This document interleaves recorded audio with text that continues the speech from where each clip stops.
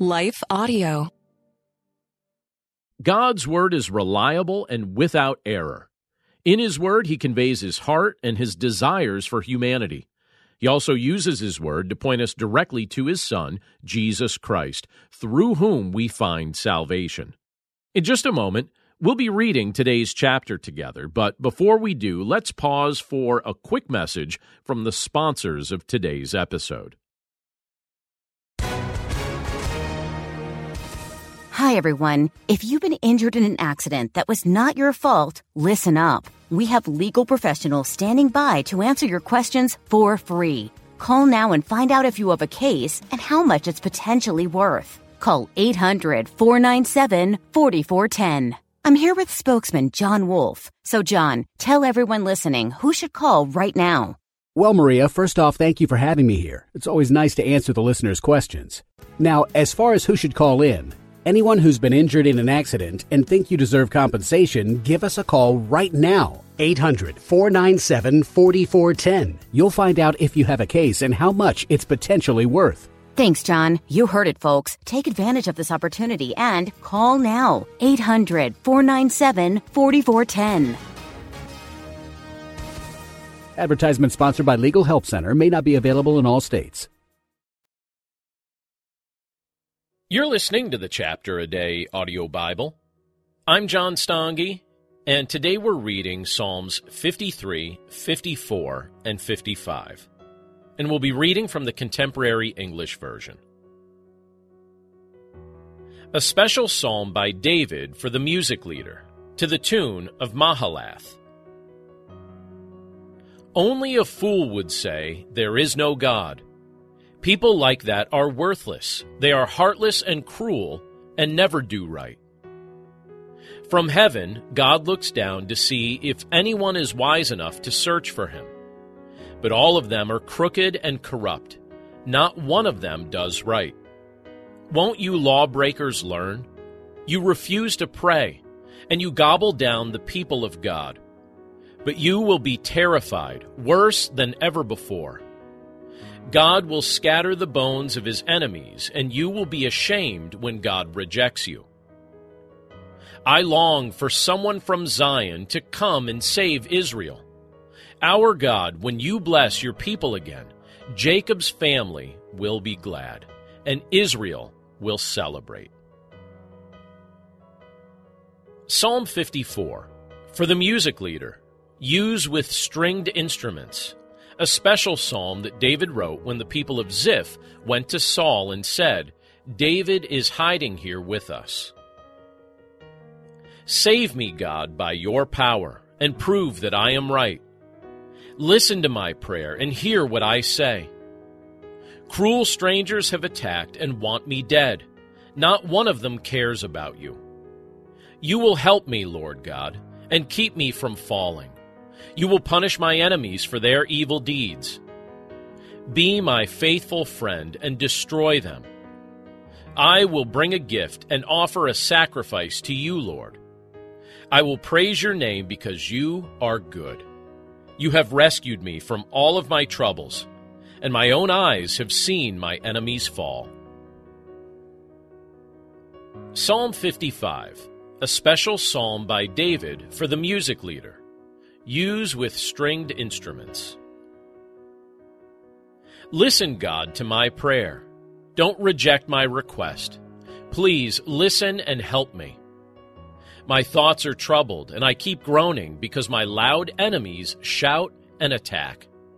They treat me terribly and hold angry grudges. My heart is racing fast, and I am afraid of dying.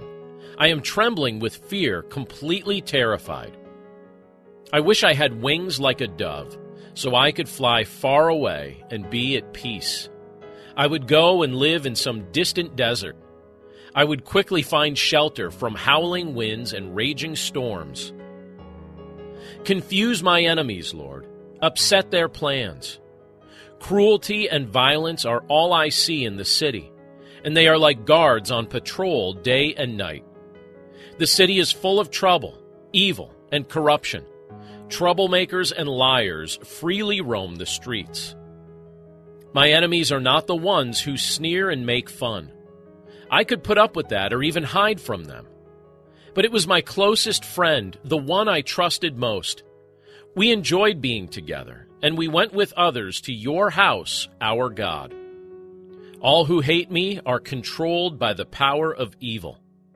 Sentence them to death and send them down alive to the world of the dead.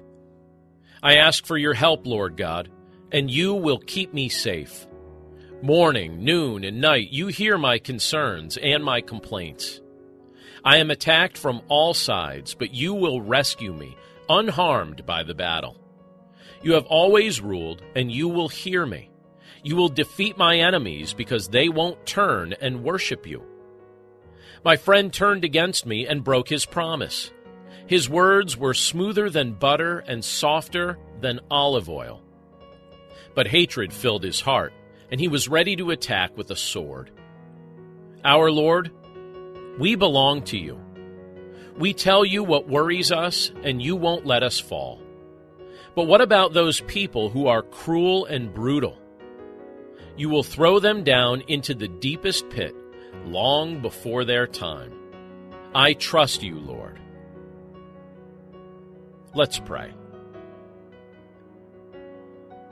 Lord, we thank you for your word, and we thank you for the things that we read in these passages of Scripture. And Lord, it's clear when we look at this portion of Scripture that we could see that David experienced betrayal, and he certainly experienced moments when he felt frightened because of those who were set against him as his enemies, people who were working against him actively, people who wanted him dead, people who wanted him harmed, people who wanted to threaten his ability to lead your people. And Lord, we know that in these words, we also see a glimpse of the kind of experience that your Son, Jesus Christ, had on this earth, particularly as the Psalm speaks of betrayal, knowing that your Son was betrayed and experienced mockery and death at the hands of those he had come to rescue.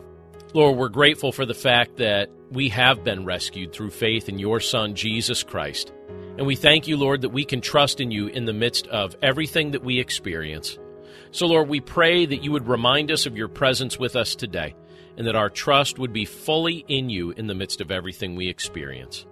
Thank you, Lord, for your goodness. Thank you for your love. And thank you, Lord, for the fact that you've given us hope for the future through faith in your Son.